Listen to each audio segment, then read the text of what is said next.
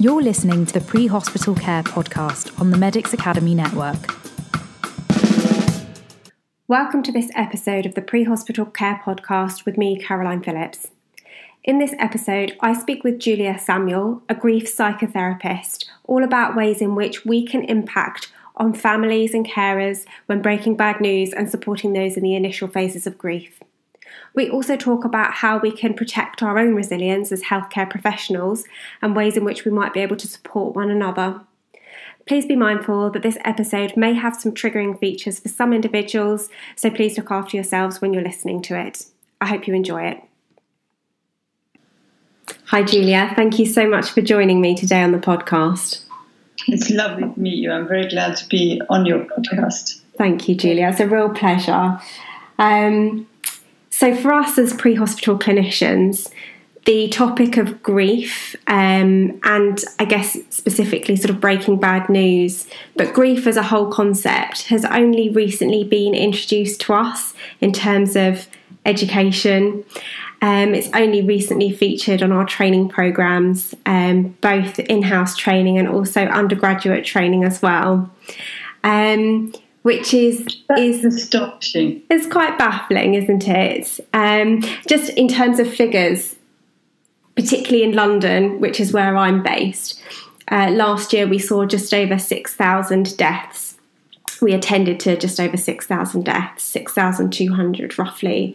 And the majority of these deaths are, given our line of work, they are unexpected and sometimes traumatic. And about a third of them are actually expected deaths. So people that have already had a bit of preparation, perhaps been working with their GP or their primary care team, and maybe have had a little bit of work in terms of building up to the death. But the majority are actually unexpected and often traumatic. So I'm really pleased that we're able to talk to you today and gain a bit of your insight. We'll just have a little snapshot in this hour of all your expertise, but it's really wonderful to be able to speak to you. So we're very grateful to have you. So what I'd like to do first, if it's okay with you, Julia, is if you could very briefly just describe some of your clinical background and how you got into grief and grief work. So I'm a psychotherapist. And my first job, which I had for 25 years, was at St Mary's Hospital, Paddington, where I supported families where a baby died from the maternity unit or through paediatrics, through the intensive care unit.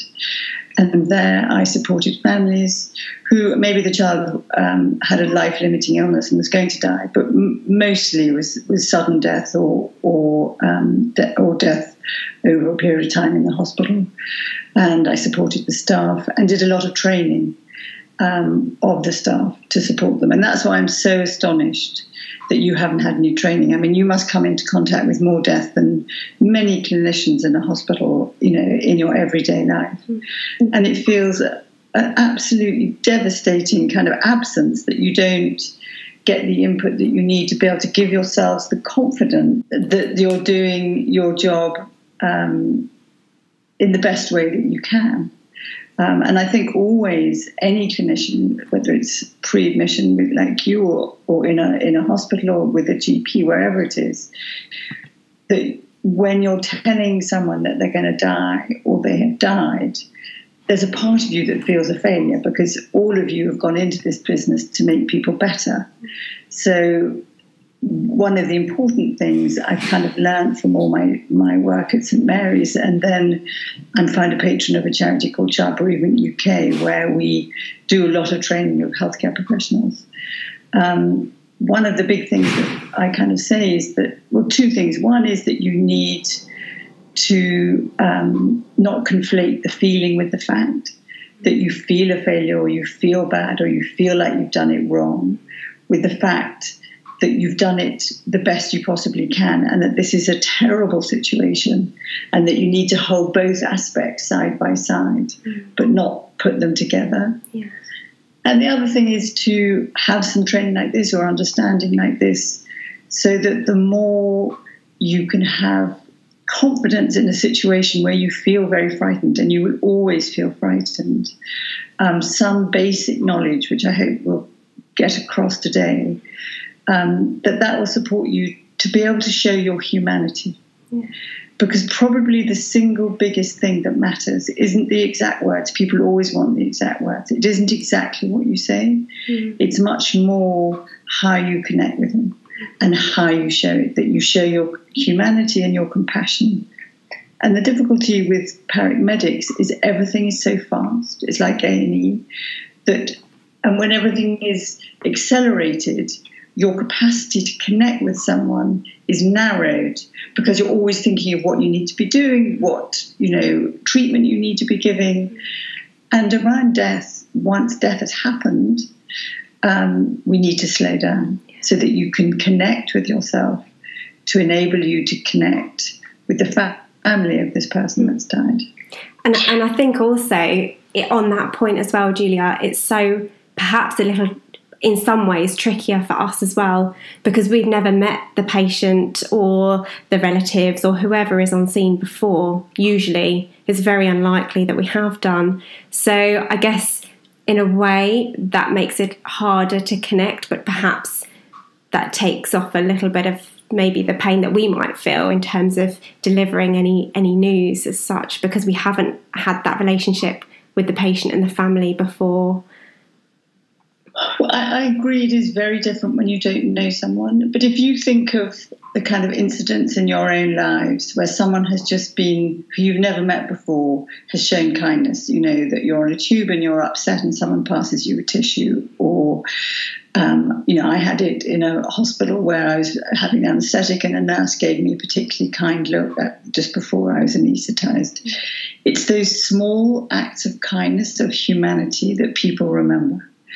And that connection, you don't need to know them. And like you say, in some ways, not having a huge loss yourself, although you can't not be affected by it. Being with someone in the presence of their dying, when you're in the job to try and save their life, it will send your whole system on alert, and it does. Mm-hmm. And you then think of all the protocols that you have to do and what you should be doing, and then when it fails and they die, that is, you will feel it bodily. Mm-hmm. I don't know what happens with you or the people listening, but most people feel it like fear in their bodies, or they get frozen in their bodies. Mm-hmm. But their whole autonomic nervous system goes on alert. It's heightened. Mm-hmm.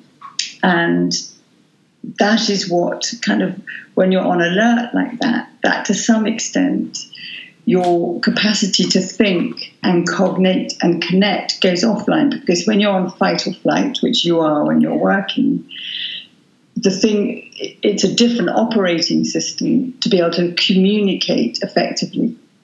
Does that make sense? Because you need to slow down. Yes. In order to connect, you need to slow down. Mm. And so, one of the techniques I give people is, you don't have to do it so that they can see you, but take 5 long breaths, before you speak. So take a big breath in through your nose and out through your mouth. Breathe in for 5, hold for 5, and out for 5 is a good one. But that may be asking too much. But just even a few long breaths enable you. And there's no hurry. The person has died. The emergency is done. So I think there's this sense of urgency all the time when you're a paramedic and in AIM. So the big thing, first of all, is to slow down. I think that's a really important. To finish my background, so I worked at Mary's. I worked with. I've now actually stepped down, but I'm still found a patron with Child Bereavement UK training professionals, and I designed a palliative care training around paediatrics for the Royal College of Paediatricians and Child Health, which I delivered for I think about 12 years or 15 years, and then I wrote a book, Grief Works. Yeah. Which is case studies of people who are bereaved. Yes. Thank you. I've gone in and out. I haven't been very direct routed. No, that's perfect. Thank you very much. I think what's nice, and hopefully we'll touch a little bit more on this in a minute, is the key thing really is about being a human with the other human that you're speaking with and breaking that news to. And I think one of the And having, as you say, the education to back up what you're saying, really, for me, really for me is to provide a bit of confidence behind actually probably what we do, hopefully naturally, as caring people anyway. But I think certainly I remember the first time that I had to tell somebody that actually it was that their mother had died. And I remember, you know, those feelings that you talk about, you're still very much in a fight or flight mode. The adrenaline's still running. It was the first time that I'd done it. There was only a couple of us on scene, so it was really just me that was having this conversation with this lady after her mother had died. And I think you want to do your very best, but being a human and being a caring person, it's just really what's needed. But I'm really looking forward to getting into a little bit more detail with you on this. What's interesting from what you're saying, and will be true, I think, of everybody listening, is that you have as much video-like recall of many of the times that you broke bad news as the families do. And so I could see in your face that you went back to the place it was, and you can remember so much about it. Of course, you've done it a long time now, so you won't remember everyone, but you'll remember a lot of them, and they live in you, those experiences. And they do also influence your next event that happens. And I mean, we will talk about how you debrief yourself so that you kind of come to a new event clean, as it were. And that's all I was going to say. I think it's a really interesting and useful thing to keep in mind, because carrying through all of the cases where we have delivered some bad news, actually, and knowing that we carry them with us is quite important in terms of our own well-being. So I'm looking forward to touching on that in a little while. Yeah. So I wonder, for those listeners that perhaps haven't experienced grief themselves, I wondered if you could talk to us briefly about what happens. What does it feel like for the person who's experienced a loss? And whether, you know, we can read certain theories and certain stages, I guess, of grief. But in your clinical experience, how often do people stick with those stages, and what's it like actually in real life from your clinical perspective? So grief is the experience of grief that at that moment the person has died. The task of grief, and the process is mourning, the process of grieving is mourning, is to find a way of living with and facing the reality of the death. And that's the task. And that doesn't mean that you live with the reality and you kind of put it behind you and you forget about it. It's finding a way of accommodating this new piece of reality that your mother has died, your brother has died, or in the terrible cases, your child has died. And pain is the agent of change. Pain is the thing that forces us to face this new reality that we don't want to be true. And it's often the things that we do to block the pain that do us harm. But at the moment of the death, we need as much data and memory as possible for that pain to come back to us in our memories, for then us to adjust to this new process of mourning. Does that make sense? Yeah. When people aren't present in the ambulance, say when they're following in a car and the person dies in an ambulance, every piece of the jigsaw that's missing, everything they didn't see, can haunt them and preoccupy them. So as much as we may want to protect people from witnessing a death, actually seeing it and seeing its limits is better than imagining it, because our imagination is limitless and grotesque. And however bad the truth is, we can find a way of living with and facing the reality of the death.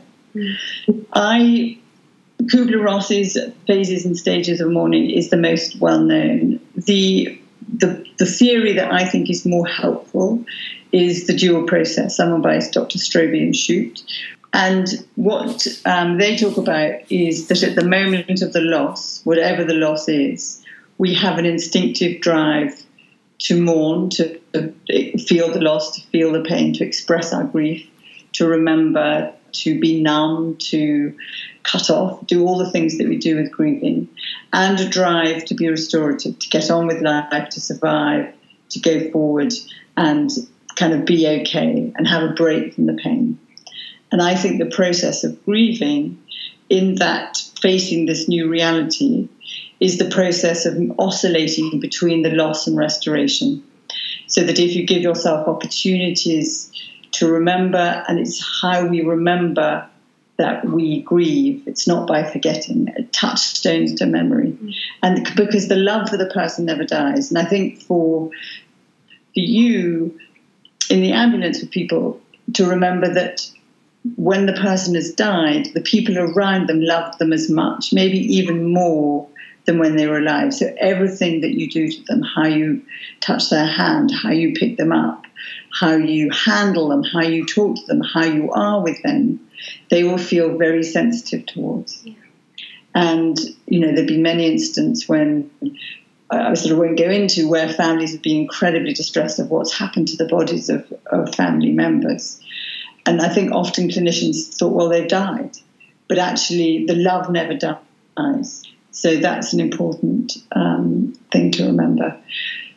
But the oscillation in the theory is the movement between loss and restoration, giving yourself a break from grief, going for an exercise, going to take exercise, being with a friend, going for a walk, anything that kind of gives you a release from the pain. Then you go back and you focus on it. And over that time, you incrementally adjust to this new normal, this new landscape that you didn't want. The other person whose theory is good is William Worden.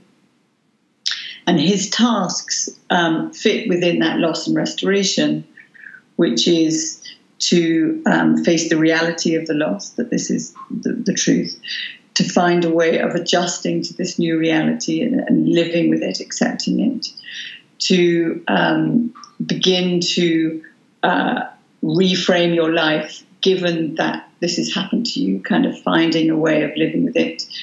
And then the last one is to live again and love again, that you, in the accommodation, that person is always there, but they're not front of mind. And so you have more energy to kind of live again, love again, and engage in your life. If that makes sense? It does. Yes, thank you. And I think for the paramedic perspective, the thing to think about every time you have a death with you, whether it's in an ambulance on the side of the road or in the house of the family, whatever it is that family is very unique. And I think one of the things that professionals often do is overestimate what you should be able to make a difference to. So if you look at what the impact is on the family, what makes a difference to the family, it will be their relationship with the person who's died. It will be their previous history of losses or not losses. It will be the predicting outcome for how they survive and thrive or not after death is the support they get at the time and after the death. Mm-hmm. And the other thing that influences is the circumstances of the death. Yeah. So, a sudden and unexpected death. I don't think there's a hierarchy in death, because even an expected death, you've been told that your husband has cancer, he's got 6 months to live and he dies in his 5th month. There's a way that it is always unexpected when somebody dies. It is always a shock when they die. But of course, there has been more of an opportunity to talk, to have opportunities to have different conversations. And so often what people talk about is sudden and traumatic death, and particularly with child death, when it's a death out of time, a death that shouldn't happen in our kind of understanding of life, is that it's grief with the volume turned up. So all the normal experiences of grief are feeling angry, numb, sad, furious, confused, lost. all, mourn, all those different feelings people have with sudden and traumatic death, that's intensified. I've heard that description through when someone has died as a result of suicide as well. That sort of, it's grief, but it's really turned up. The volume is really on high.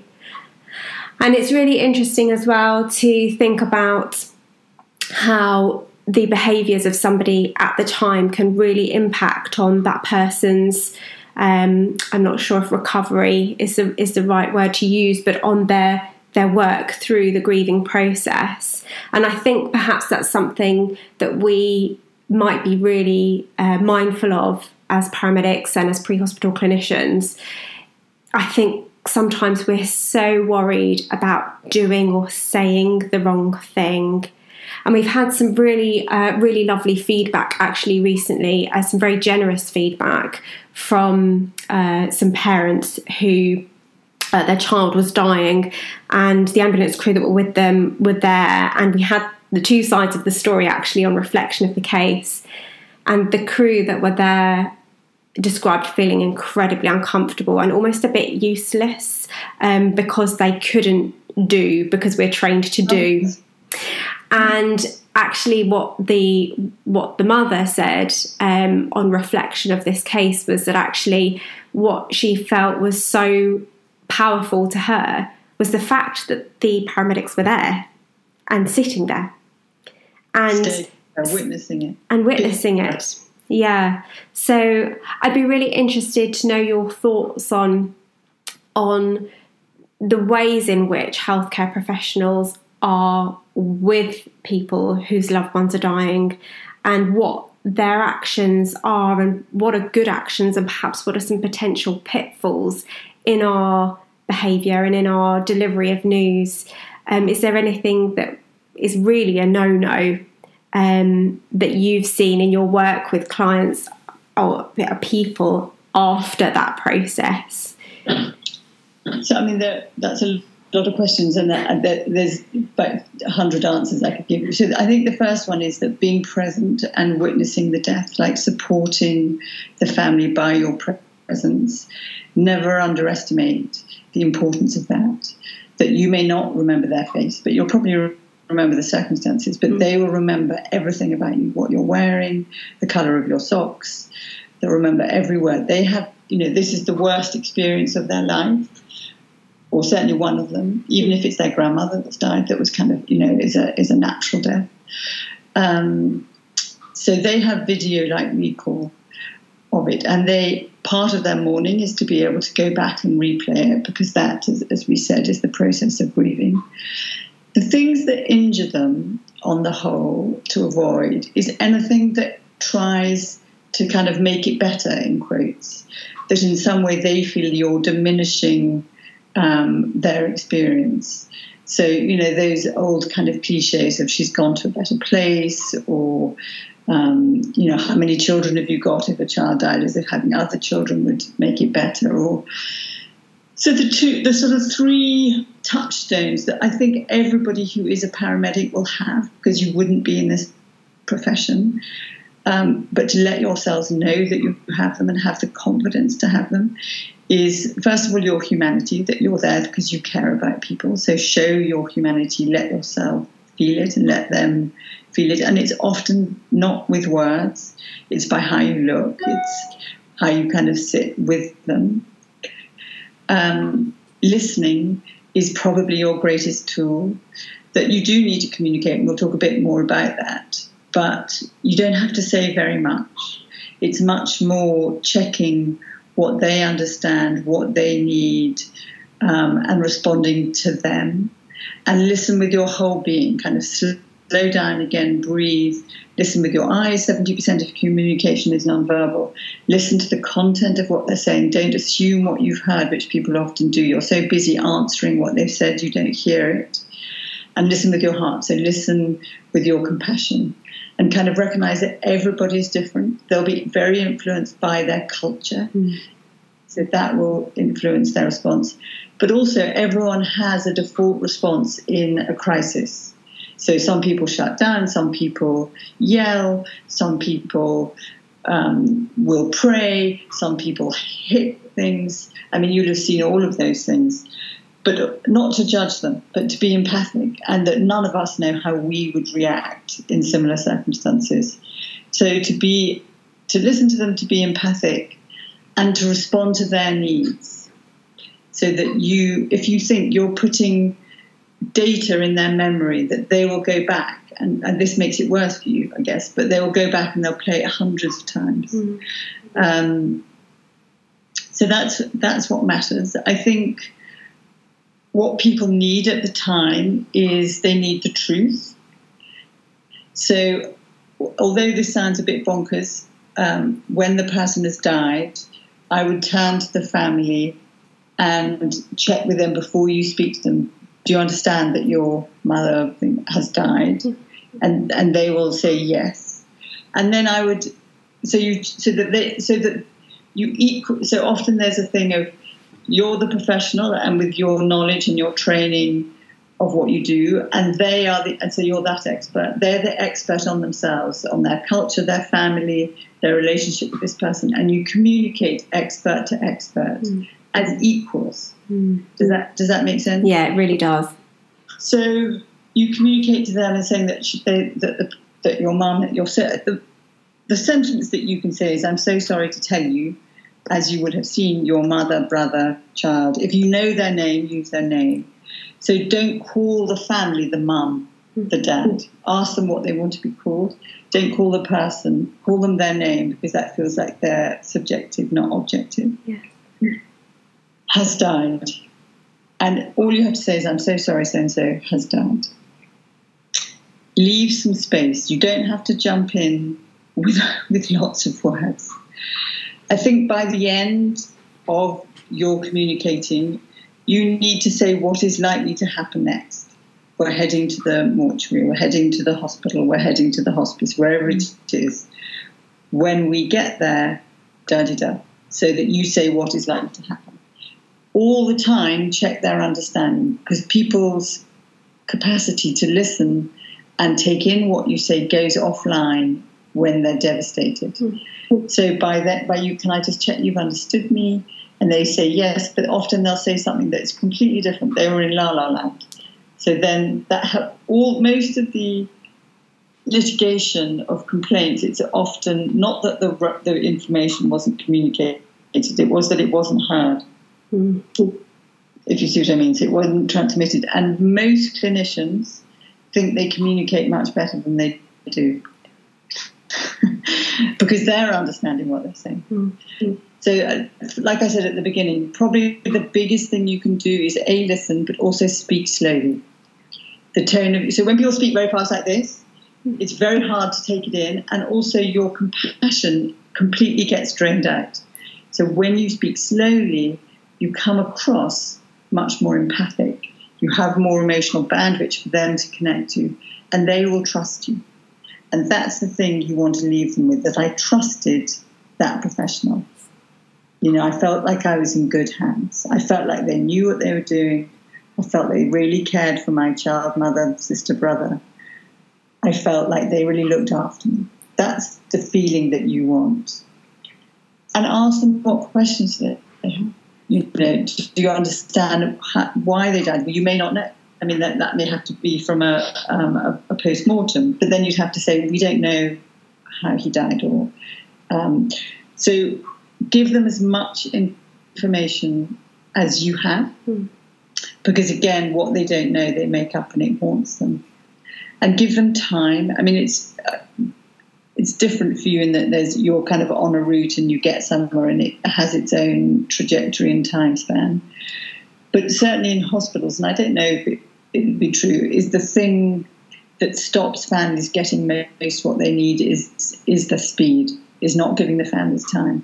Time to make memories, time to say goodbye, time to be with their child or their parent or whatever it is, because that is the data they live off. If you think between now and the funeral is the only time they're going to have with that person ever again in their life. So every decision they make and everything that you do is the only opportunity they're going to have to do that. So that you want the thing that derails a grieving process is regrets. I wish I'd put him in his football strip. I wish I'd held his hand. I wish I'd kissed him. I wish I'd spent more time with him. I had a client yesterday whose child died as an adult in a different country, and she was so shocked when she saw him in the mortuary. She can't remember his face because she did stay there, but she was still so much in shock. There's so little that she can remember. Yeah. And a professional may have said to her, remember, you can come back. You was only spent however long that was. Maybe in a few days you want to come back, because you'll probably want to recall it. I actually always suggest they take photographs. So again, the more data that you have, that piece of reality that you're not haunted by. And I think something that we sometimes may forget as well is to encourage that, and encourage the person, if we have been undertaking a resuscitation perhaps, and we've been in the room with the patient, the now deceased, and we have asked the family members to step outside. It's so tempting to want to do that, to be able to have full concentration on your work at the time and what you're trying to do. But I think, like you mentioned earlier, them being outside and not being able to witness what's happening and seeing the facts, and then after the death, encouraging people to, if they have been in a separate area through choice, if they've wanted to, or if they're in a different area of the room, encouraging them to come and be with the person. And we have different sort of processes across the country, but certainly in London, if it's an unexpected death, then we do need to keep the deceased still and keep some of our devices in situ. But we can explain that, and we can explain, we just need to keep this here, but please come and hold their hand, talk to them, etc. That's very different in the case of an expected death. Is quite an old protocol. I think it's changed, or certainly it's changed in the training that I've always done, in that I think it's really done to protect you, that it is more stressful having a family member there. And maybe if that is how you feel, then you have to do it, because it may stop you being able to do the job effectively. But when I've seen families who saw resuscitations, and I've seen hundreds of families that have, they say to me, I knew they did everything they could. Yeah. I saw that they tried everything. Yeah. When they're sent outside, there's always this thing of, I'm being excluded. What did they hide from me? Yeah. What did I miss? Did they not try? Did they only do it twice? They told me they did this. But they don't know. So it is more haunting. I mean, they may not want to be there. That's a different thing. So choose. If you think of, for the family, everything that has happened is completely out of their control. They are thrown into this alien place all of a sudden that they may never have been anywhere close to before. So anything that you can do that can give them a feeling of agency and knowledge supports them and balances them. And that makes an enormous difference for their grieving process that lasts for the rest of their life.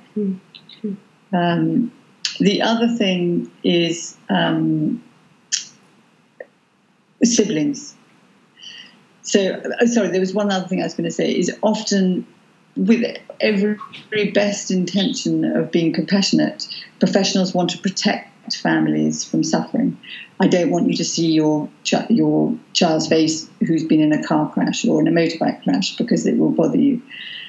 In my experience, again, the images of what it might have looked like is infinitely worse than seeing them. So I've had many clients who wish they'd seen them after even a fire, all sorts of terrible incidents. They wish they'd seen them. And they feel that somehow they failed. In this case, it was children, well, they're adult children, but they're still always their child, by not seeing them. Like I'm their mum or I'm their dad, and I should have had the courage to insist on seeing my son like the doctor saw his face, or the paramedics saw him burnt, and I didn't, and I feel like I failed. Does that make sense? That's really interesting. It's really interesting, that feeling of failure. And I wonder how that works, Julia, in your experience with paediatrics, with children witnessing the death of a parent or a sibling, very, very young children or teenagers.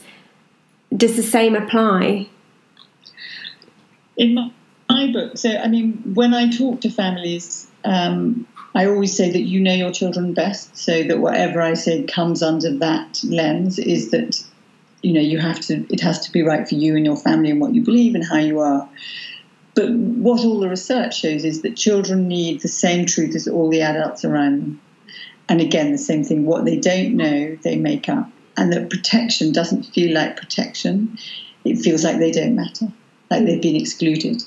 They've been sent off to the grandmother, so they're not the ones that matter. They didn't go to the funeral. All of that protection is experienced as exclusion.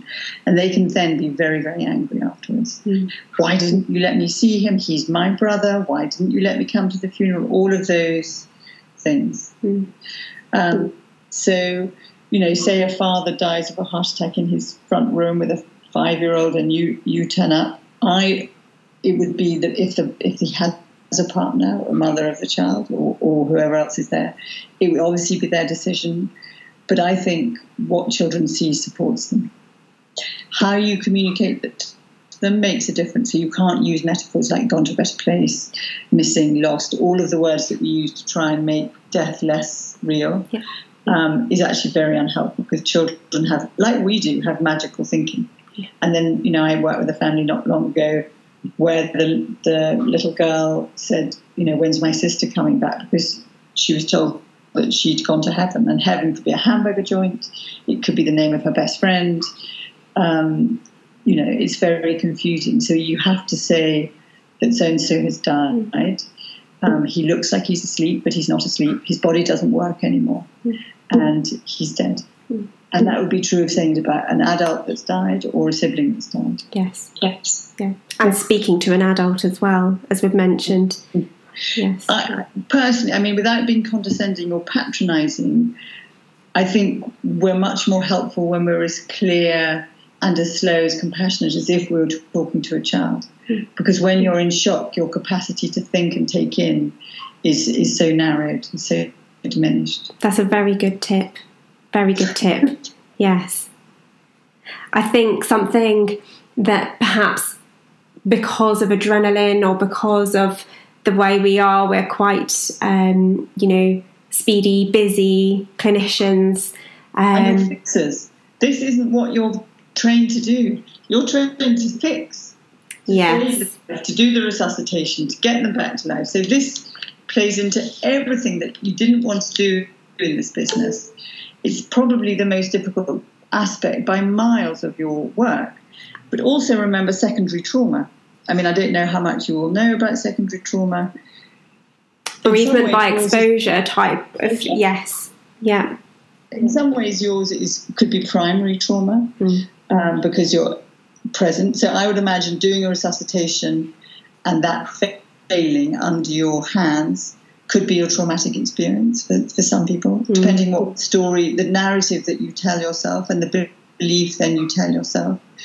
But also you can get secondary trauma by witnessing the distress of the family members. So they're, say, screaming, overwhelmed with the loss. And that, we are wired bodily. So the body remembers, the body holds the score.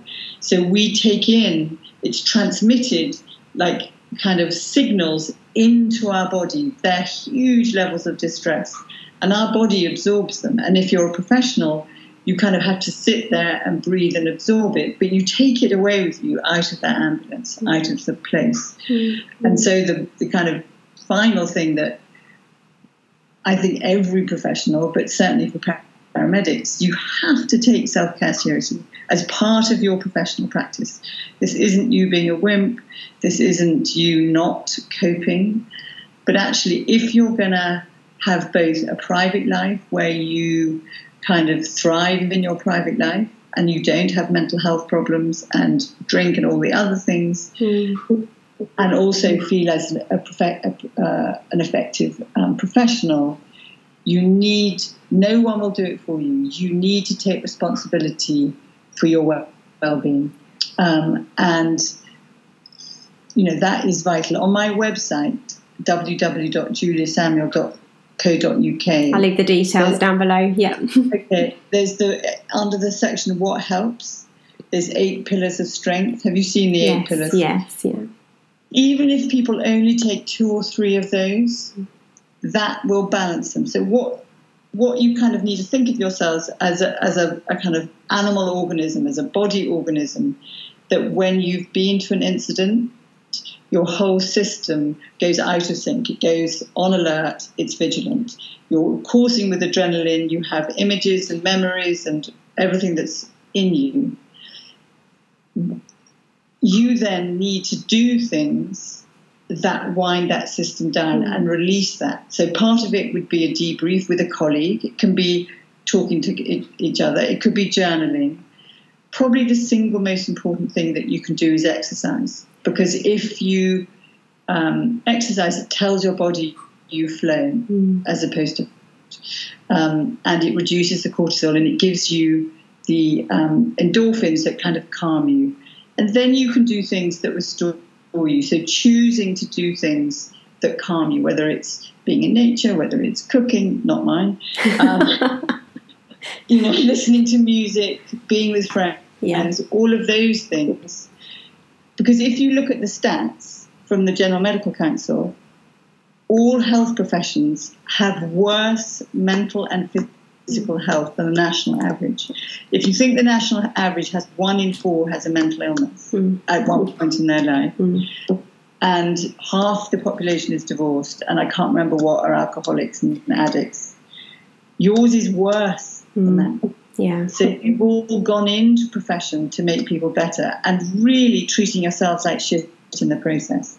So I'm so glad that you've touched on this, because I think that actually there's recently been a study released, a review of lots of different systematic reviews, and specifically looking at emergency responders. So it's not just ambulance clinicians, but it's also police, those that do emergency responding by themselves as a volunteer, military, recently released by King's. And again, I'll leave that in the notes section, a link to it. But it describes exactly what you've said, and that particularly generalized anxiety disorder as well as depression features very much so in ambulance clinicians. So about 50% of ambulance clinicians generalized anxiety disorder. And I think what I love, and what I just echo what you said, Julia, is about doing things to remove the stress, whether it is grief or secondary, what did you call it, Julia? Secondary trauma, or what I sort of use the analogy is the drip effect of hard emotional work that we take on, whether that's seeing patients who are no fixed abode, perhaps through choice, and they have a very rough life, whether it's seeing elderly patients who live alone and perhaps don't have the care support they need, whatever it is, all of these things we absorb a bit. And also, aside from that, just your general life, your alarm that keeps going off, the alarm that wakes you up in the morning, the emails that come into your email box, all of these things need some kind of counteraction, don't they? And I love that sort of analogy of the balancing scales, and making sure if you've got something heavy on one side, get rid of it by doing something to counteract it on the other. So I'm glad you mentioned that. Definitely that. And 50% are having generalized anxiety. Grief, one of the most kind of common feelings around grief is fear. Grief feels like fear. It can feel like all sorts of things, but mainly it feels like fear. And you could translate that fear as anxiety. That there is a lot of unprocessed memories, experiences, And again, this kind of storm of transmission of other people's distress that is deposited in your bodies. And I think that's what that anxiety disorder is a build-up of tons of deposits for other people's distress. And then you try and be a decent mum or a decent partner or have fun. It's much, much harder.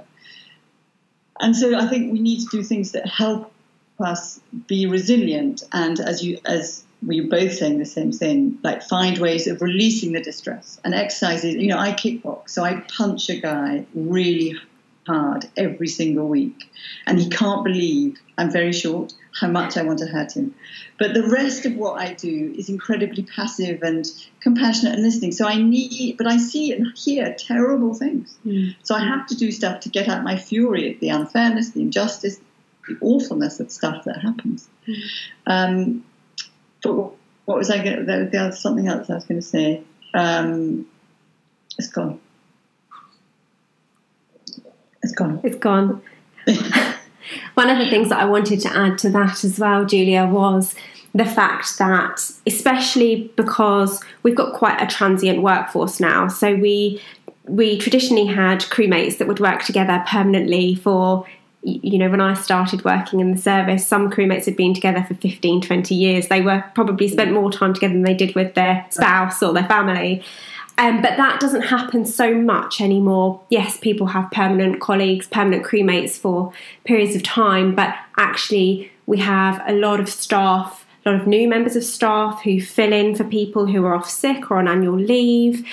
So we don't have really that kind of partnership working as much as we did before, where you really know the person that you're working with and you've had the same experiences of patients and their families for the last month, 2 months, 3 months.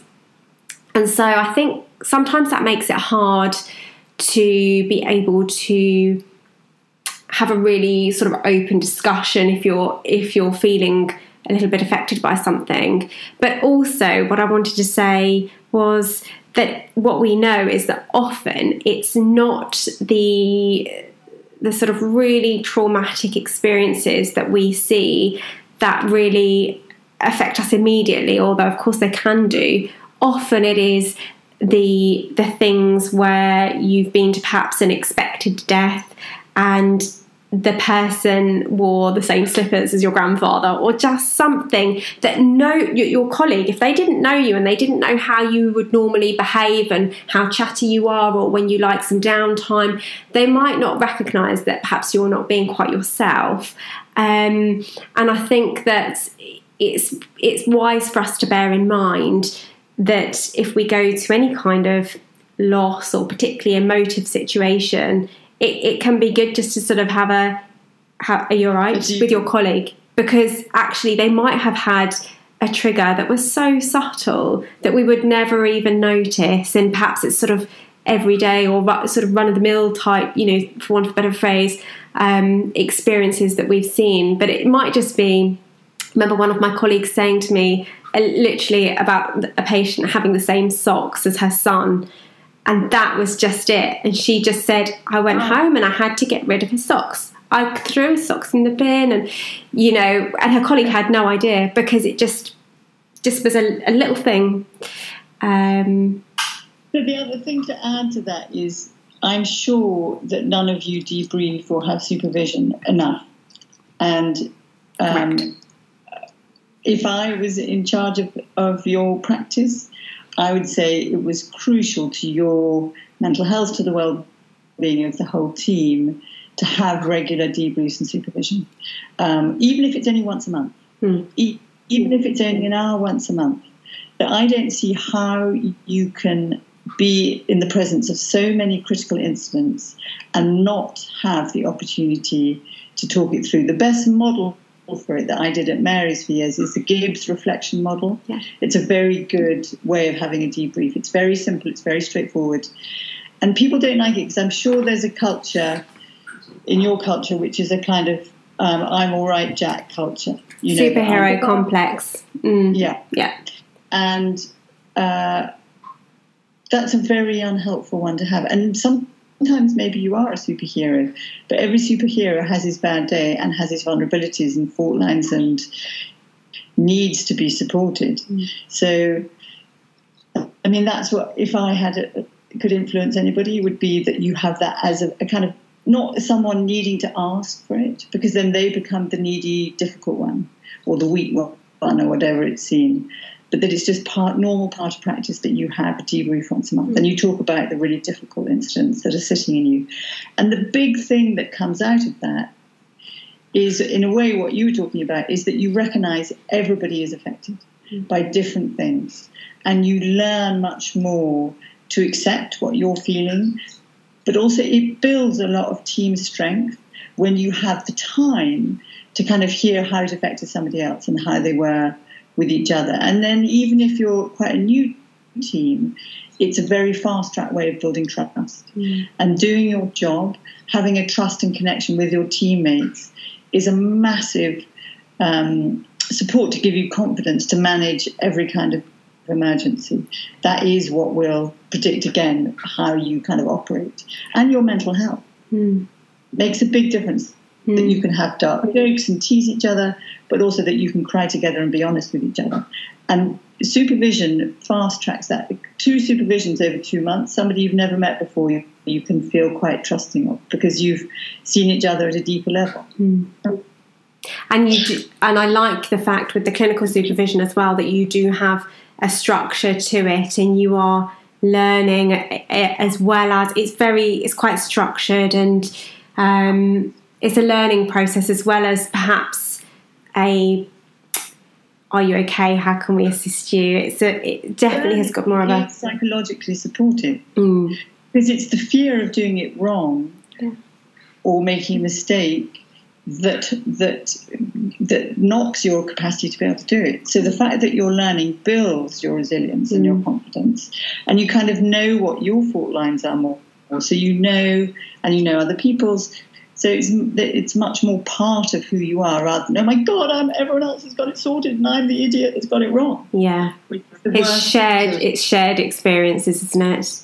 Yeah. And something that I find we have started doing, I think, if I'm able to say, and I've said this actually in a previous episode, one of the few positive aspects which has come out of the COVID crisis is that actually we've had we've had amazing support from some of our other colleagues, emergency services. So we've got Fire Brigade who are working with our paramedics and clinicians. We've got lots of volunteers. We've got students who are working to support and help us. And so one of the few positives that we've seen is actually that our clinicians have had a bit more downtime. So, many years ago, you would see a patient, you would complete your paperwork, and you would come back to the ambulance station, and you'd have a cup of tea with your colleague and have a chat. Sure.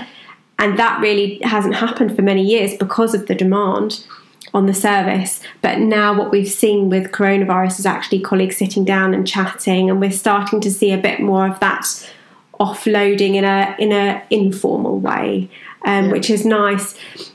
But we started to see a few sort of informal. It gives an air of professionality, that you're being professional when you're doing it, which I think is much more supportive, rather than just we're sneaking one in. Do you have any tips, Julia? I'm a particular fan in terms of, we would call it sort of a hot debrief, so just after the case. I'm a particular fan of the STOP model, which was created by Edinburgh Emergency. I wonder if you had any sort of techniques that perhaps, we've got quite a lot of paramedics who supervise students, sometimes have 2 students at a time. I wondered if you had any models for sort of there and then hot debriefs that you really liked, or is that anything that's ever come up with your work? Hot debrief is really good. I think the STOP model is extremely good. Even the Gibbs reflection model is like, you can use what was the worst bit, what was the thing that you did, and what do you want to learn. I mean, that's 3 questions. Is helpful. Thank you. I think we are storytelling beings, and a hot debrief, you can't tell a story, but often I think if people journal what happened, there's very good research from Harvard that shows it's as helpful as talking to a therapist. So even if you just have a book or in your notes on your phone or whatever it is, that you write what happened from the beginning, the middle and the end, that takes a lot of the trauma out of your body.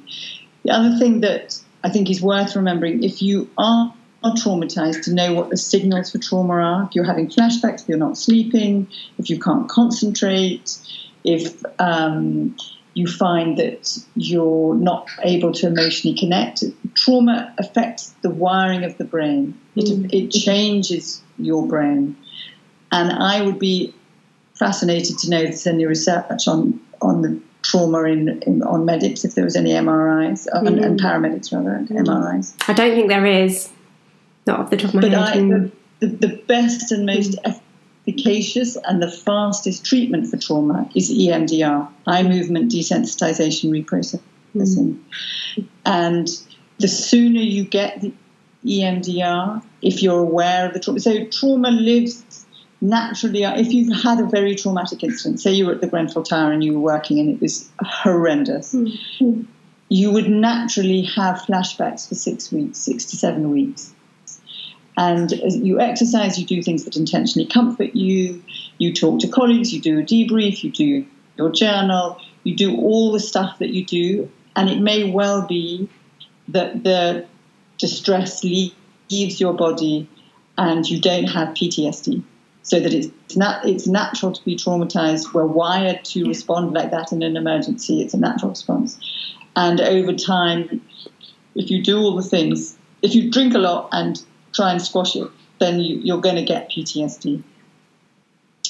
But if after 6 or 7 weeks and you've done all the things that help you, meditation, breathing, music, exercise, hugs and connection is probably the biggest one, you're still getting flashing images, or you get hot sweats, you're not sleeping, all of those things, then you should get EMDR. And the sooner you get it, the more efficacious it is, or the less damage it does to your life.